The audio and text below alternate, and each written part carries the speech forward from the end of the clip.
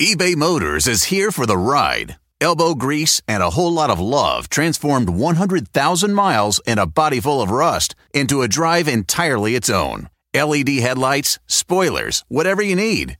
eBay Motors has it at affordable prices. And with eBay Guaranteed Fit, it's guaranteed to fit your ride every time. Keep your ride or die alive at ebaymotors.com. Eligible items only. Exclusions apply. Shopify is the global commerce platform that helps you sell at every stage of your business. With the internet's best converting checkout, 36% better on average compared to other leading commerce platforms, Shopify helps you turn browsers into buyers. In fact, Shopify powers 10% of all e-commerce in the U.S. Sign up for a $1 per month trial period at shopify.com/podcast free. All lowercase, shopify.com/podcast free, shopify.com/podcast free.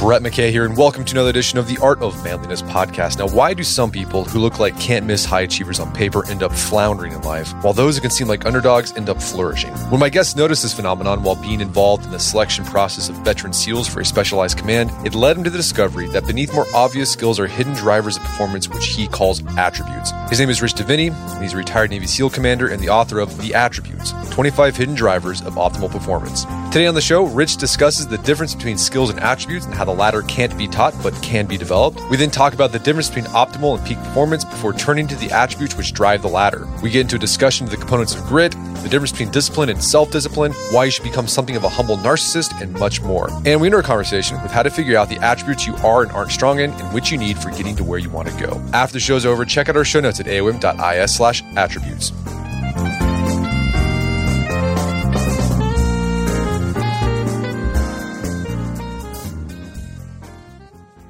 All right, Rich Diviney, welcome to the show. Thanks for having me. I'm excited to be here. So you got a book out called Attributes. We're going to delve deep into this today. And this is based on your experience as a Navy SEAL and also someone who's trained Navy SEALs and other special operators. And you start out the book talking about how this idea of attributes really hit home to you when you were training a seasoned Navy SEAL in close quarter combat. And he was having a hard time with it. And you couldn't figure out why. Because I mean, it's like on paper, this guy, it looks like he should have gotten this. But then you kind of had this real, like this epiphany that I was looking at the wrong thing. So walk us through that story and how did this lead you to this idea of what you call attributes?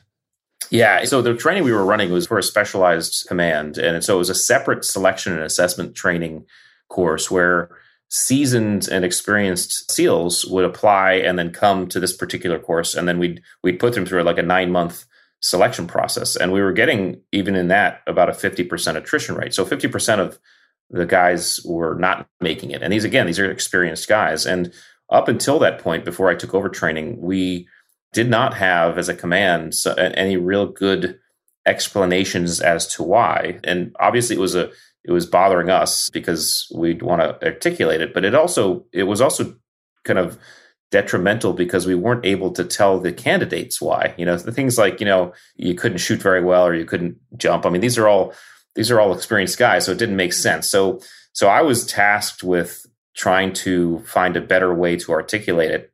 And what I recognized in this course that we were actually looking at the wrong things. We were looking at performance in the wrong way. And of course, close quarter combat, which really for your listeners is the act of going into and clearing a room or a building in several rooms. And it's what you have to do when you're, trying to find a bad guy or rescue a hostage or something like that.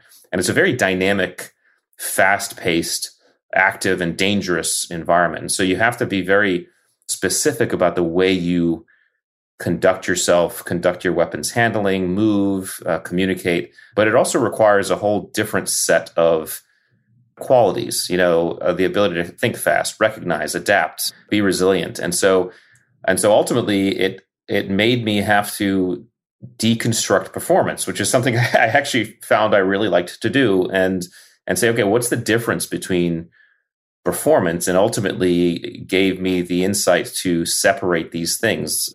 skills, which are these learned qualities that tell us how to do something, and attributes, which are these innate qualities which really describe and inform the way we show up. And so that was the impetus. And in doing so, we were able to conduct the same training we were always conducting, but explain performance in a much different, much deeper way. Yeah. So you couldn't tell that guy if he was having a hard time, well, you're doing this wrong. Like he was probably doing the skilled part right. Like he was doing, but there was something underlying that was causing him to not be able to display that skill.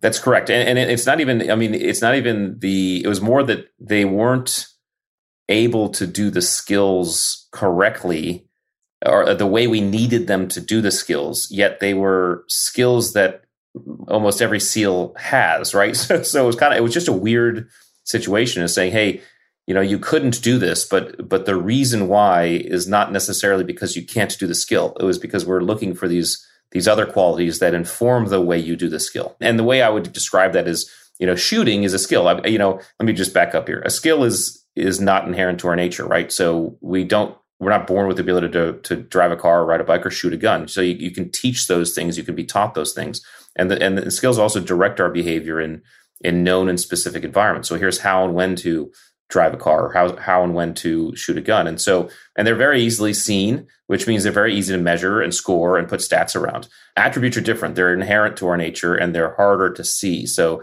we're all born with levels of adaptability and resilience and situational awareness. And of course they develop over time and experience, but you can see levels of these things in small children. And instead of directing or dictating behavior, attributes inform behavior. So for example, my son's levels of resilience and perseverance informed the way he showed up when he was learning the skill of riding a bike, and he was falling off a dozen times doing so. So they kind of inform our behavior, and because they're hidden, they're difficult to see. They're most visible in stress, challenge, and uncertainty, when the environment becomes unknown and uncertain, because in an unknown environment, it's very difficult, if not impossible, to apply a known skill.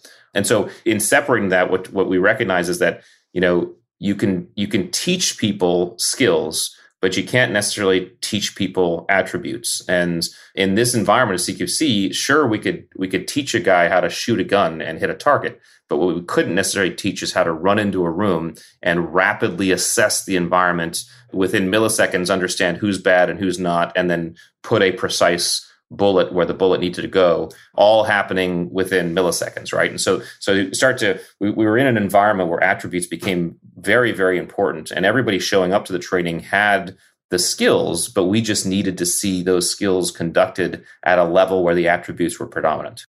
And one thing you argue in the book, the whole thing about focusing on attributes is about getting improved performance quality. Yeah. And you make this distinction in performance between performing optimally and peak performance. I think most people you got to go for peak performance, but you make this case, well, maybe sometimes, but usually not. What's the difference between optimum and peak performance? Yeah, optimal performance just gives us a much broader way to look at performance holistically. I mean, peak is great, but what people have to understand about peak is it's an apex. That's all it is. And from any apex, all you can go is down, right? So, and peak often has to be prepared for and scheduled and planned, right? The pro football player spends his entire week planning and preparing so that he may peak for 3 hours on Sunday, right? And so when you think about performance, SEALs, and I think this applies to life, but SEALs really, people always say, well, SEALs are the best performing peak performers, right? And I said, well, that's not really true, because SEALs are more optimal performers. Optimal performance tells us that and recognizes the fact that, it means how can I do the very best I can in the moment, whatever the best looks like in that moment, right? So sometimes that looks like peak performance. It's like, okay, everything's clicking, there's flow states, it's awesome, right? But sometimes the best we can do in the moment is like, I am head down, I'm grinding it out, I'm taking step by step, right? That's all I got. It's ugly, it's dirty, it's gritty, but that's all I got. And that is optimal performance as well. And so looking at performance from an optimal aspect allows us to do a couple of things. It allows us to both, well, first, pat ourselves on the back when we're just grinding it out and it's dirty and it's ugly and it's gritty and it doesn't feel that good, but we're just moving, right? Which, by the way, is how a lot of SEAL missions go. I mean, we'd sometimes finish missions and be like, man, that was really ugly. I mean, we got the job done, but that was not pretty at all, right? We were doing the best we could in the moment with what we had. But more importantly, it also allows us to modulate our energy as we move through our experience, our day, or whatever it is, right? Because I don't need to be peak when I'm driving to the grocery store. I can kind of modulate my energy down and be almost in a recovery mode if I want to. And so if we think about performance much more broadly in the optimal sense, it allows us to understand how to effectively move throughout our day.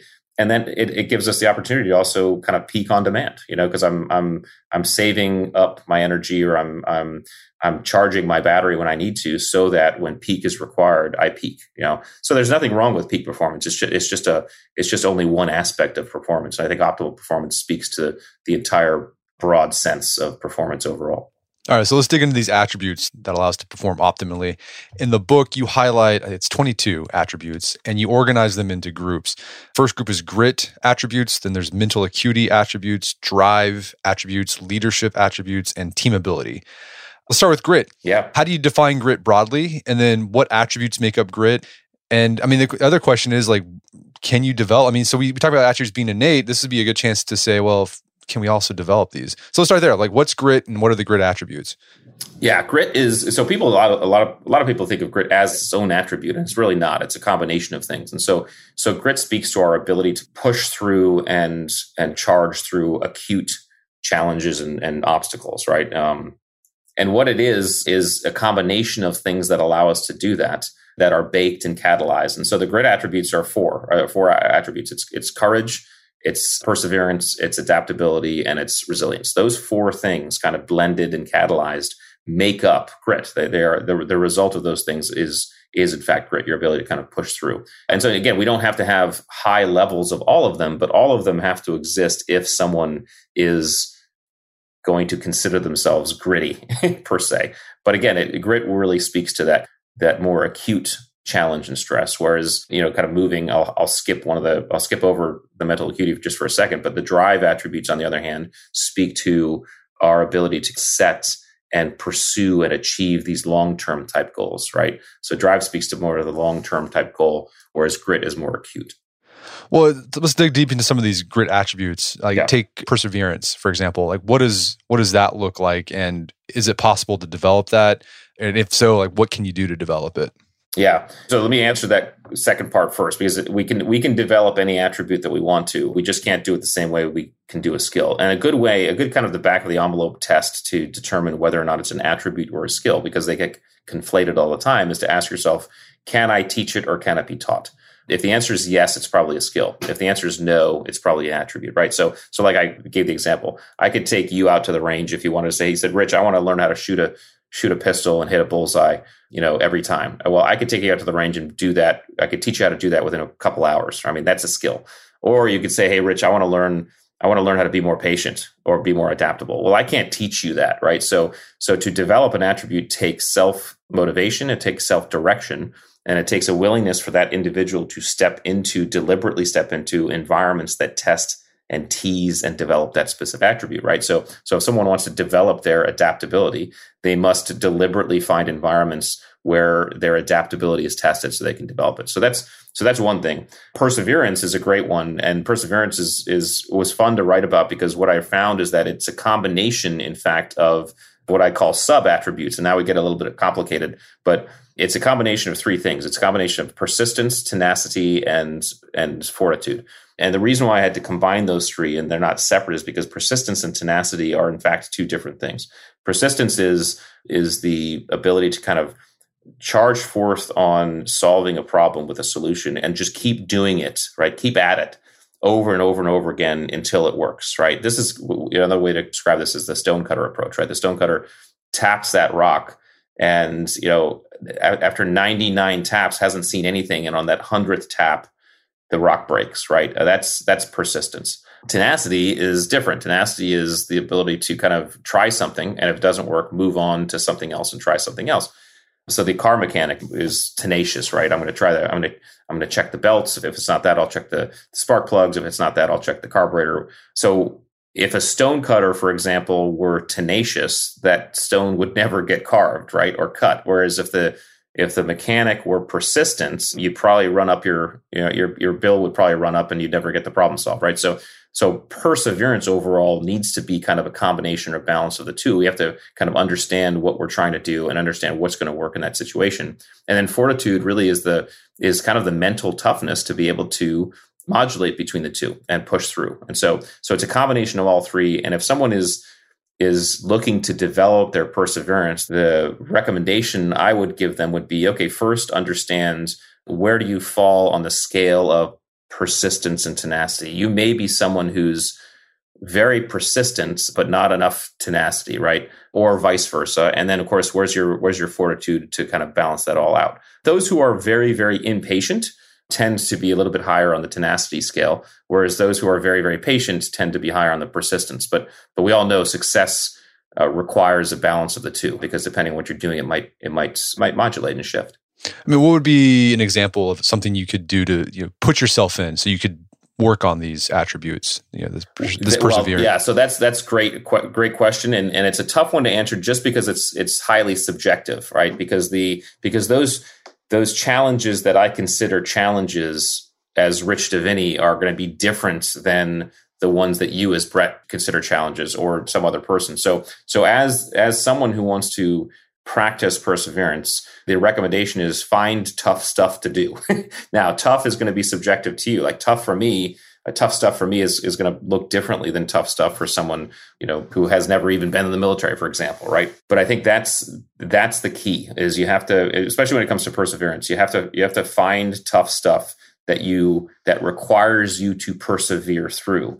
I mean, the good news / bad news is that life is going to throw those things at you no matter what. I mean, whether or not you go and look for them. So you can certainly look for tough stuff, but also don't discount the stuff that just happens to us in life, because life is rife with stuff that requires perseverance. Well, let's talk about the mental acuity attributes. What are those? And then how do they work together?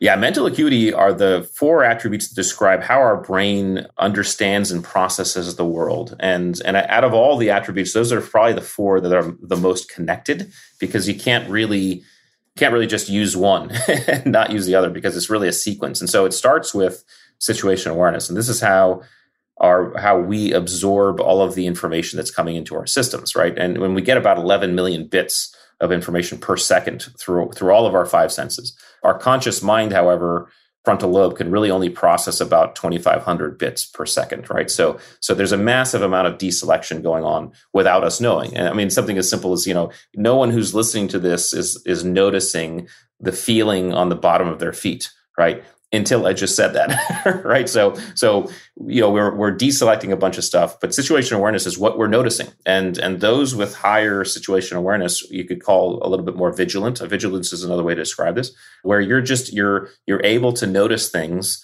that are in your environment that maybe other people tend to kind of not notice, right? I'm the guy who walks through the city streets in New York, right? And I notice the dark alleys, and I notice the people's faces and where their hands are. And I notice the traffic, coming from both directions. And I'm constantly vigilant, and in some cases hyper vigilant, which is sometimes bad because it can add a lot of stress to the system. But that's situational awareness. So how we're taking information in. Then it comes compartmentalization. Once we have that information in our system, in our brains, how are we then assessing it in terms of how it's relevant to our current goal, right? From that assessment, how we're prioritizing that information. So what are those things that I need to focus on first? And then focus. What am I focusing on first, right? So that compartmentalization is a 3-step process that happens pretty darn quickly, all right? But it's still happening. We're doing that assessment. Those who are really, really good at compartmentalizing can do that pretty rapidly in dynamic environments and constantly maintain awareness of what they need to switch to. So compartmentalization is obviously a very, very necessary skill for a Navy SEAL, for example. You have to be able to block out what doesn't matter and only focus on what matters. And this includes if the environment, there are miserable things about the environment that do not have anything to do with your current objective or goal, you're able to block that out and move past it, right? Then comes task switching, which is really ultimately what people think of as multitasking. But multitasking, as we know, is really a myth. We can't really focus consciously on one thing or two or more than one thing at a time. A great example would be driving a car and listening to a podcast, right? Most people will say, well, I can do that, but it doesn't count if you've relegated that activity, whatever you're doing, to your unconscious, right? We're able to drive a car and listen to a podcast because we don't have to think about driving the car. However, if we're driving the car listening to a podcast and someone swerves in front of us and we have to swerve out of the way and do some evasive maneuvers, it's guaranteed that you're going to have to rewind that last 15 seconds of the podcast because your brain just switched. So that's task switching. And those people who are pretty good at or high on task switching can very effectively hop mentally between contexts and categories. They can go from, really quite simply, they can go from an email to a phone call to a text message to a conversation, right? And they can make those hops pretty efficiently, and it doesn't really screw them up. And then there are people who really can't. It's tough when they're in something and they get pulled away. It's tough for them to get back in. So again, no judgment is really where you fall.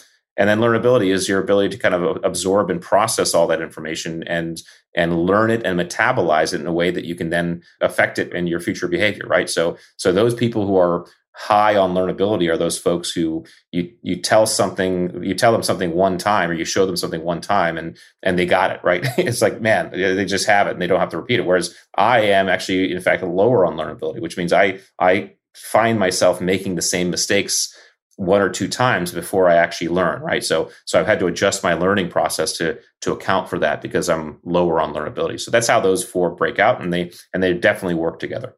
Yeah, and I think the mental acuity attributes really highlights the idea that this is not something you can teach. Like all that stuff, I was thinking the only way you can learn that is just experiencing like highly fluid, complex, uncertain environments, and you're going to learn how to be mentally acute on the fly as you go through that experience.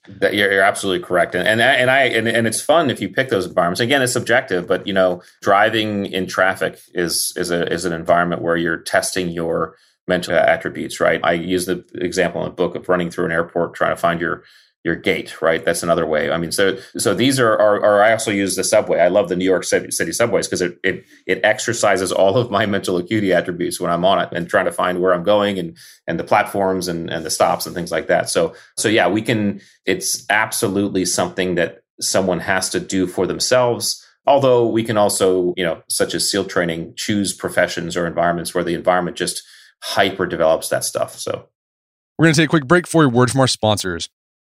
Wedding season is coming up, and if you are preparing for the big day, I know wedding planning can be really intimidating, but finding the perfect suit shouldn't be. Indochino makes it easy to get a fully customizable suit right from your home. Don't just wear any suit on your big day, wear a custom made-to-measure suit. Suits start at just $499, which is about the same price you'd pay for an off-the-rack suit at a department store, and they've also got custom made-to-measure shirts starting at just $89. So I've talked about my Indochino suit on the podcast before. They've been a long-time podcast sponsor. It's navy blue. The measuring process was super easy. They got these video guides you follow. You'll need another set of hands to help you out with that. But the really fun part is customizing it. Got to customize how I wanted the lapels on the jacket, the pockets, the lining. I went no pleats on the pants on this suit. A lot of fun. And then in a few weeks, you have a made-to-measure custom suit sent directly to your door. When planning your wedding, get a suit as unique as you with Indochino. Go to Indochino.com and use code manliness to get 10% off any purchase of $399 or more. That's INDOCHINO.com, promo code manliness. Did you know Fast Growing Trees is the biggest online nursery in the U.S. with more than 10,000 different kinds of plants and over 2 million happy customers in the United States? You can grow lemon, avocado, olive, or fig trees inside your home on top of the wide variety of houseplants available. Fast Growing Trees makes it easy to order online, and your plants are shipped directly to your door in 1 to 2 days. And along with their 30-day Alive and Thrive guarantee, they offer a free plant consultation forever. So I use Fast Growing Trees to order not an indoor tree, but an outdoor tree. There's an oak tree that was in our front yard that died a few years ago due to heat stress. Had to cut it down. There's been a blank spot that I wanted to put another tree there. I wanted a maple tree that turned bright red during the fall. And I went on Fast Growing Trees, found the tree that fit the criteria that I was looking for. Turns bright red. It's a maple tree that turns bright red in the fall.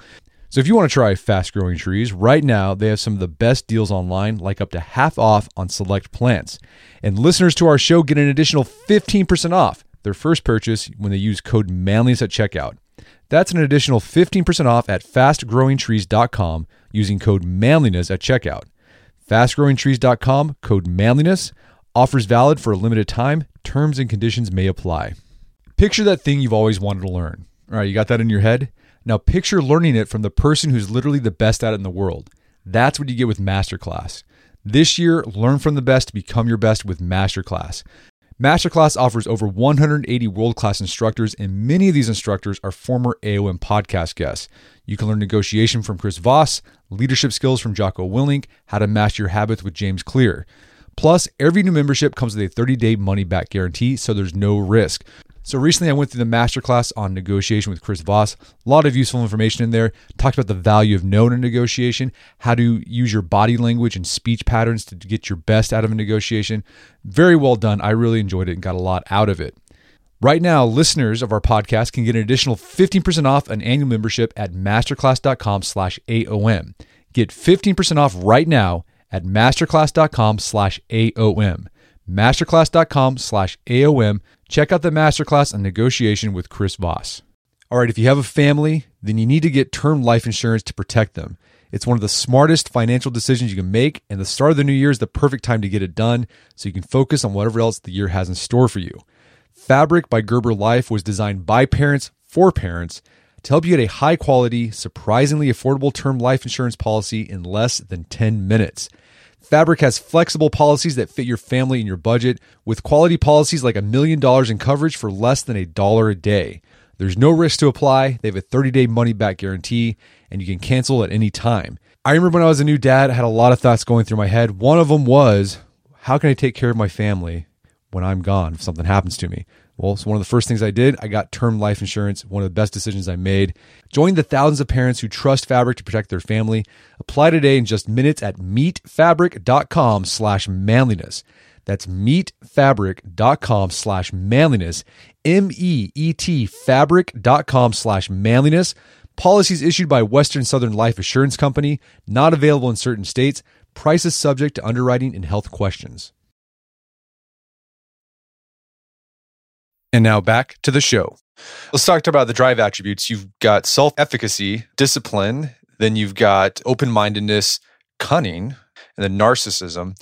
We'll talk about that's interesting, so you don't think of that as a positive attribute. Yeah. But I'd like to dig deep into discipline because I thought this was really interesting. You, in the discipline section, you make this distinction between discipline and self-discipline. Yeah. What's the difference, and why is it important to make that distinction? Well, it is another fun thing about writing a book. It causes a lot of introspection, which it did for me. And I recognize that when I was talking about discipline and beginning to write about it, I was talking about the ability to kind of project and map out and then move towards and achieve long-term goals, right? The discipline to be able to hit the wickets that are required to achieve a long-term goal, of which I have a lot of. I've been able to, achieve a bunch of neat kind of audacious goals in my life. Self-discipline, though, I don't have a lot of, right? And I said, okay, why is that? And what I recognize is that self-discipline, it speaks to those pursuits that we can engage in on that the external world has no say in, right? And has no bearing on, right? So an example would be, I want to eat better and get in shape, work out, right? I can decide that. Anybody can decide that. And the external world has no say as to whether or not you achieve that goal. It's all on you, right? You can decide to eat better and then go to a Vegas buffet. The buffet's not going to throw bad food at you, right? It's all on you to do that. So that's so that's self-discipline. And there are people who are very high on self-discipline are able to affect those goals. And it's something that they're really good at. Oftentimes it requires a routine, that someone can kind of do. So you'll find the highly self-disciplined people usually have like highly structured and routinized endeavors on a daily basis, right?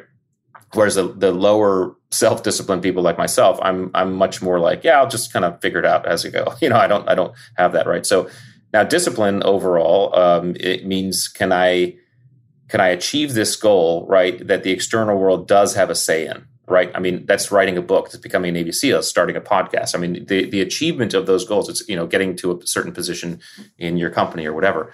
The achievement of that goal, the external world has a say in. And so to have overall discipline is going to require flexibility and adaptability and some of those other attributes that allow you to kind of move and shake and not get seduced by the highs and not get crushed by the lows. And so obviously the best combo is to have both self-discipline and discipline and be a little, kind of in the higher end on both. But we've all seen people who are very, very highly self-disciplined but they can't, when it comes to their kind of their lives overall, they can't accomplish, long-term goals at all, right? And then we've seen the opposite. We've seen people who are very, very good at accomplishing long-term audacious goals, but in terms of their kind of personal lives, they're not self-disciplined at all. So best to kind of look at it as a combo and see where you stand on either, and maybe work on either one or both. This made me think of, as I was reading your book, as I was reading this book, I was also reading another book that you're ready for a podcast about Jake McNeese and the Filthy 13 from World War II. They're this demolition squad for part of the 101. And these guys had no self-discipline, like none. They didn't like to salute. They didn't like to do formation. They were just dirty, filthy, gross, drunk all the time, getting in fights. So they had no self-discipline, but they had a lot of discipline. Like you give them a job that seemed impossible, they would get it done some way or another. Yeah. It's a great example. And again, you could say some spec ops units and SEALs have been accused of that. In fact, almost exactly that is like, kind of gritty, dirty, don't salute, like kind of the lower grooming standards, but when the job comes down, they will get the job done, and they will be disciplined in their pursuit of getting that done, and they will adapt. And again, if you are someone who's highly self-disciplined, it probably means that you really like routine and you really like structure. And if you find that you're someone like that and you're suffering from lower discipline, right, it's probably because in the pursuit of any long-term goal that the external world has a say in, you are going to be thrown off your routine. You're going to be thrown off structure. You're going to have to just adapt. There are going to be certain times where you can't get that workout in at the time that you wanted to. You're not going to be able to get that meal. You're not going to be able to sleep when you need to sleep. And so again, I think it's an understanding. I'm really interested in articulating this stuff so people can start to understand and deconstruct their own performance and see where they fall on this stuff, so they could say, oh, actually, it's not about working on this whole big thing. I can actually just work on these one or two pieces and I'm going to be okay. But yeah, it's a great example. Let's talk about narcissism a little bit. Sure. How is that a positive attribute? Because you typically would think of narcissism as negative. Yeah, it trends towards the negative, especially when you start getting into higher levels. But the reason why I kind of had to add it into the kind of the drive category is because when we think about why we set audacious goals, there's a little bit of a narcissistic tendency that comes into that. I mean, narcissism is really basically the desire to be adored and feel special and stand out and be recognized. That's what it is, right? And every human being has a desire at some level to have that happen at least once or twice, right? And the interesting thing is it's not actually just philosophical, it's neurological, right? When we're babies, when we're infants, so we're getting paid attention to and adored by our parents or other adults, right? We're getting bursts of three very powerful chemicals. Dopamine, which is a powerful neurotransmitter, which means, keep doing this is good. We're getting serotonin, which is another powerful neurotransmitter that kind of promotes this feeling of safety and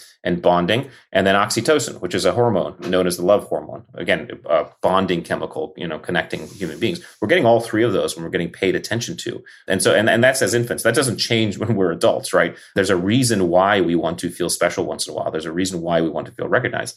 And so there's a little bit of narcissism in that. And I kind of joke, and my buddies and I joke about this. Why did we all become Navy SEALs, at 18 or 22 years old?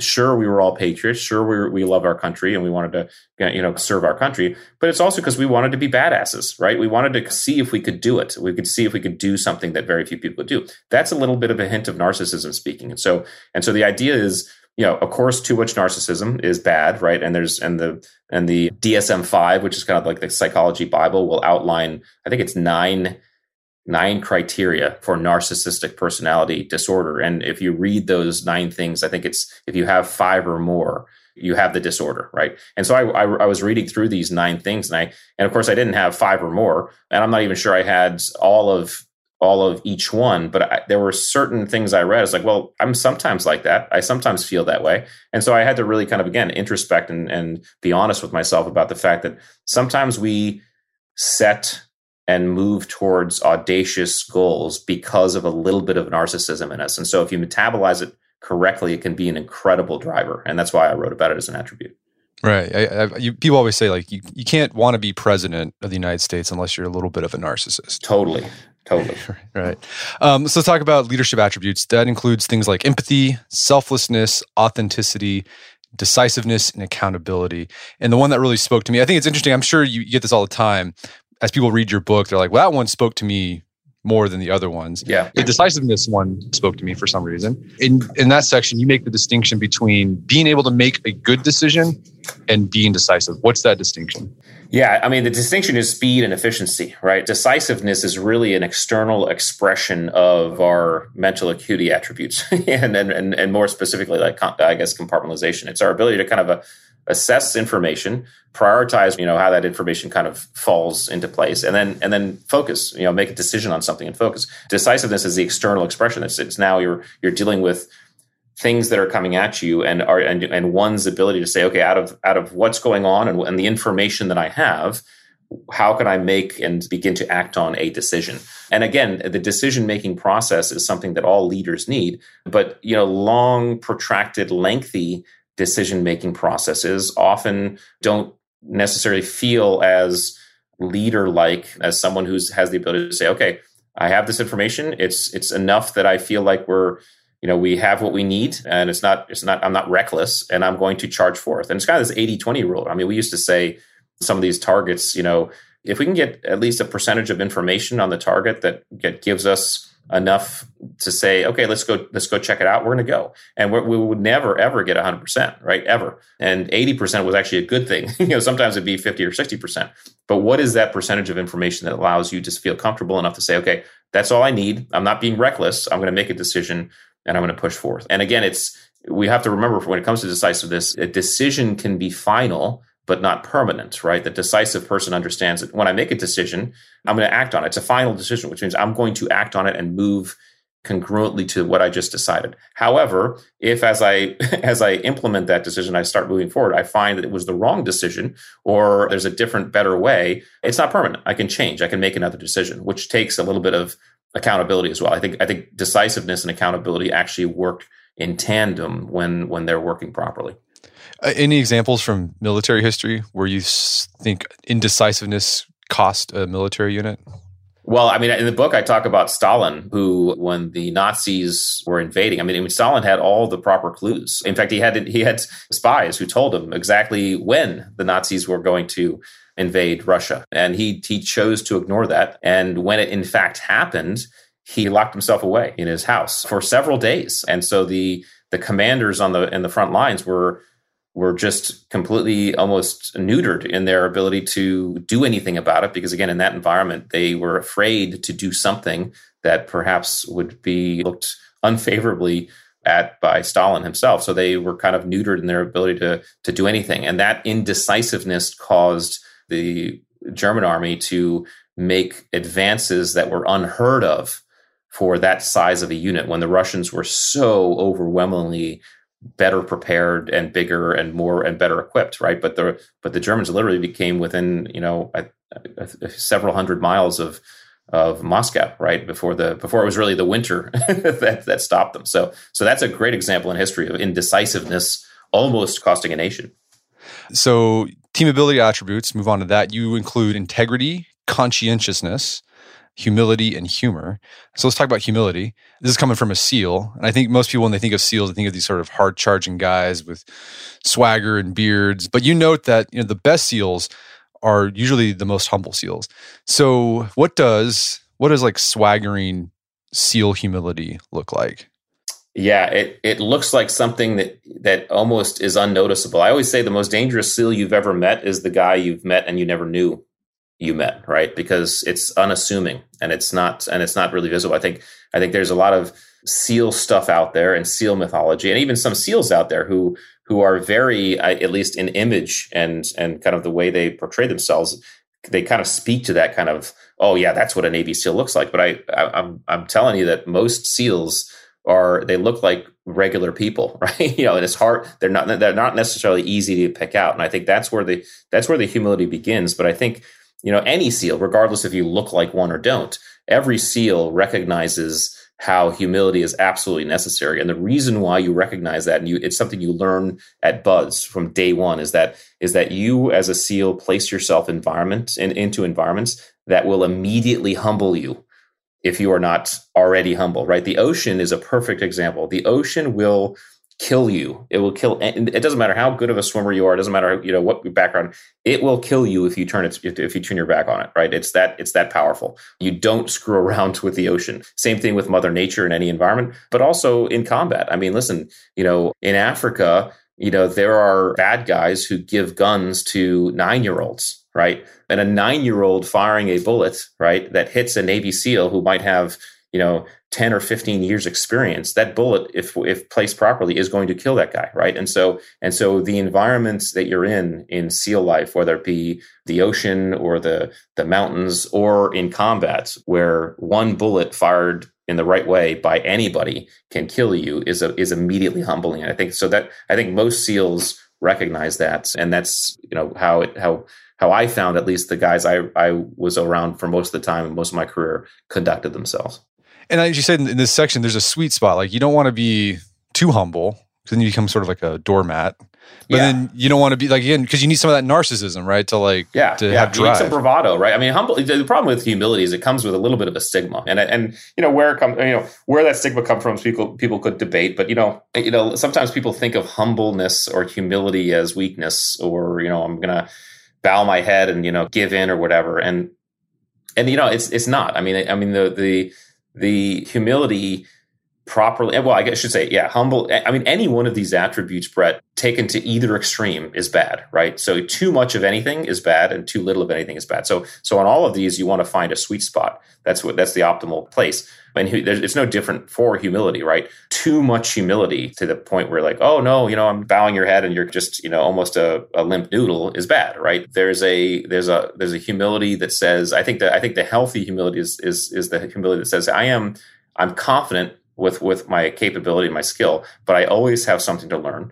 There's people who can always teach me new things, so I always have my ears open, and I'm not arrogant about it, right? So it's kind of that proper humility is confidence versus arrogance, right? That's what it is. Because again, confidence is, I know I can do this, and in knowing that, I also know I have a lot to learn. Whereas arrogance is externally focused. It's, I am better than you. And as soon as you start saying that, you've closed your mind to additional learning, and you have lost your humility. I know our podcast listeners get tired of me saying this, because I usually bring it up in every episode, but this sounds like Aristotle. This is the idea of the golden mean, right? And finding the virtue is finding that middle spot between two vices, essentially. Yeah. I've had several friends who've read the book, and I've talked to about the book, and they're like, hey, this goes all the way back to Aristotle, and they've sent me a lot of Aristotle stuff. So I've started to dig through that. But you're absolutely right. I mean, this is stuff that it was cool writing about it, because it's stuff that we've actually been talking about for thousands of years, right? These qualities, and I think this is just a different way to look at them and explain them and articulate them, so people can actually say, okay, this is how this makes sense for me. So you have a few attributes at the end of the book that didn't really fit into any of the 4 categories, and you've mentioned some of them throughout our conversation. One is patience and impatience, and then I think competitiveness was another attribute. Tell us how those attributes play in with the rest of these attributes. Yeah, well, the reason why I couldn't fit them into the categories is because they didn't match up in terms of what I just said. In terms of if you're really low or really high, it's kind of bad. They in other words, they didn't really have a sweet spot, because there are people who are very impatient and they're highly successful. There are also people who are very patient and they're highly successful. And same thing with competitiveness and non-competitiveness, competitiveness, and the other one was fear of rejection versus kind of insouciance to what people think. And so the way this works is let's just take competitiveness, because it's one that was interesting to kind of look at. It's assumed by most people that competitiveness is a absolutely necessary attribute for success, right? And I don't disagree with that. But what I do disagree with is the implied corollary, which is that non-competitiveness doesn't work, right? Non-competitiveness can also be very, very instrumental to high levels of success. And the reason why I know this is because I am not a competitive person, right? And I never was. I used to play sports in high school, and I was in fact the captain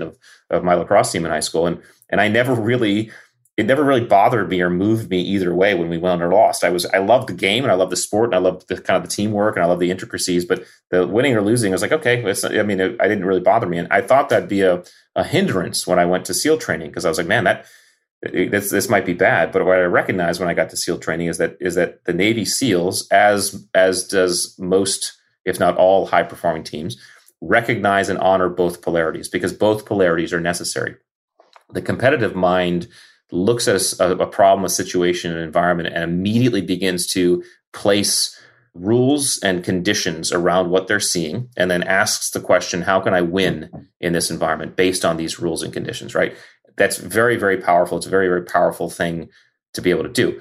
But the non-competitive mind might look at the same situation and say, okay, I don't care about the rules. As far as I'm concerned, there are no rules. I don't really want to go down the line on this one. How do we work? How do we find a way that's completely goes around it or does something different, right? That also can be a very powerful success mechanism, right? And in the SEAL teams, especially when we're looking at complex operations, here's a mission. We have to accomplish this mission. It's really beneficial to have both polarities on a team because one will look at us, what are the rules around here? How can we win? What might be the best way? And the other minds are saying, okay, what's a way we can think about this completely differently? And so all teams will benefit from both polarities, which is why I put them in the chapter where I talk about these others.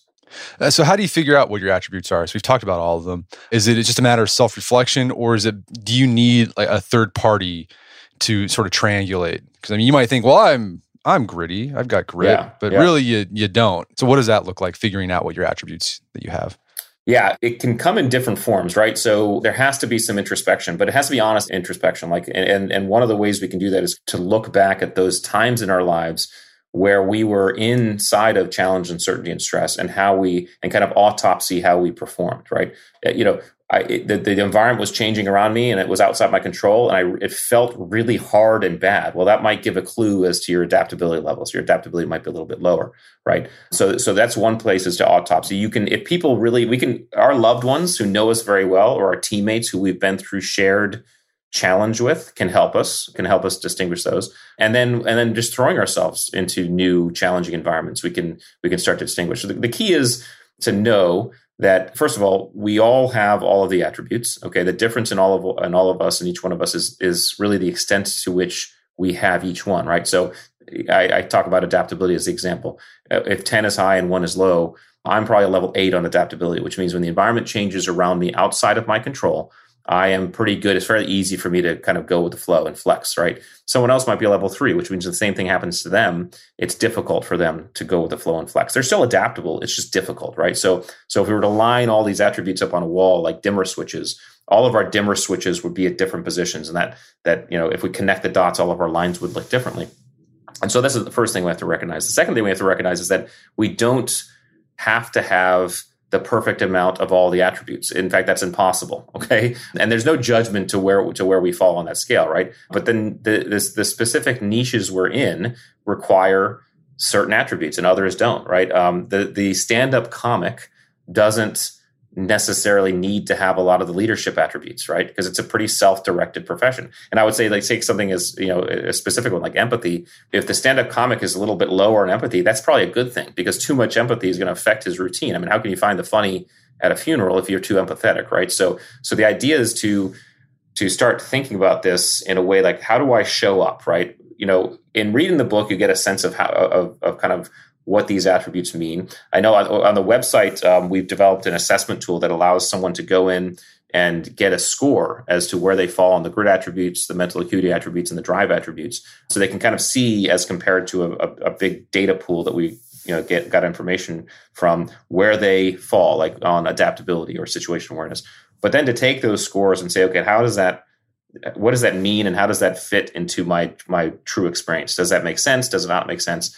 And do that diligence. And the idea, I guess, ultimately, the way to think about this is that we're all, as human beings, we're all humans, right? But we're kind of like automobiles, right? Some of us are Jeeps, some of us are Ferraris, and some of us are SUVs, right? But there's no judgment there, because the Jeep can do things the Ferrari can't do, and the Ferrari can do things the Jeep can't do.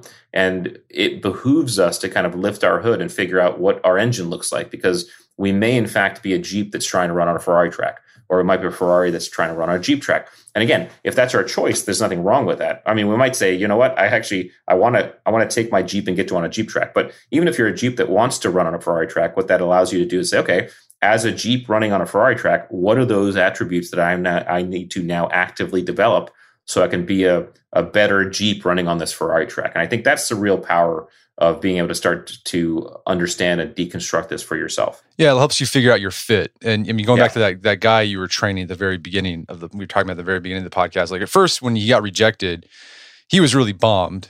But later on, he figured out but then afterwards, you told him like, here's what you're lacking. Right. But he also like, here's what you have. Here are the attributes you do have. Find something within the organization that fits that. And he did that, and he had a really flourishing, fulfilling career.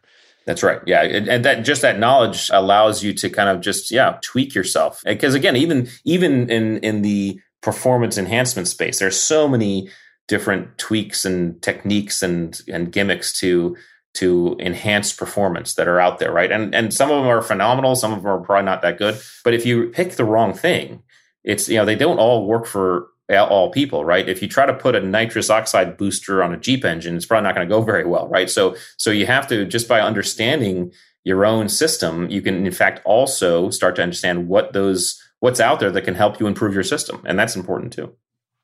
Well, Rich, this has been a great conversation. Where can people go to learn more about the book and your work?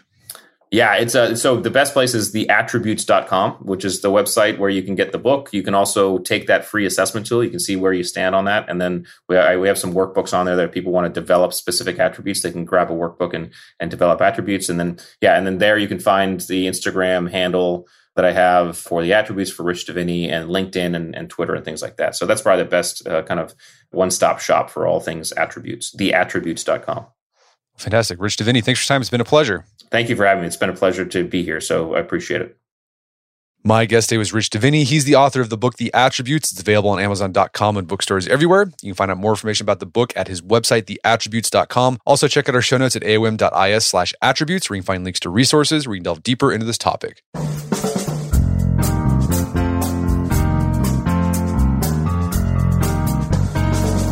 Well, that wraps up another edition of the AOM podcast. Check out our website at artofmanliness.com, where you can find our podcast archives, as well as thousands of articles written over the years about pretty much anything you think of. And if you'd like to enjoy ad-free episodes of the AOM podcast, you can do so on Stitcher Premium. Head over to stitcherpremium.com, sign up, use code manliness at checkout for a free month trial. Once you're signed up, download the Stitcher app on Android or iOS, and you can start enjoying ad-free episodes of the AOM podcast. And if you haven't done so already, I'd appreciate if you take 1 minute to give us a review on Apple Podcasts or Stitcher. It helps out a lot. And if you've done that already, thank you. Please consider sharing the show with a friend or family member who you would think would get something out of it. As always, thank you for the continued support. Until next time, it's Brett McKay, reminding you to not only listen to the AOM podcast, but put what you've heard into action.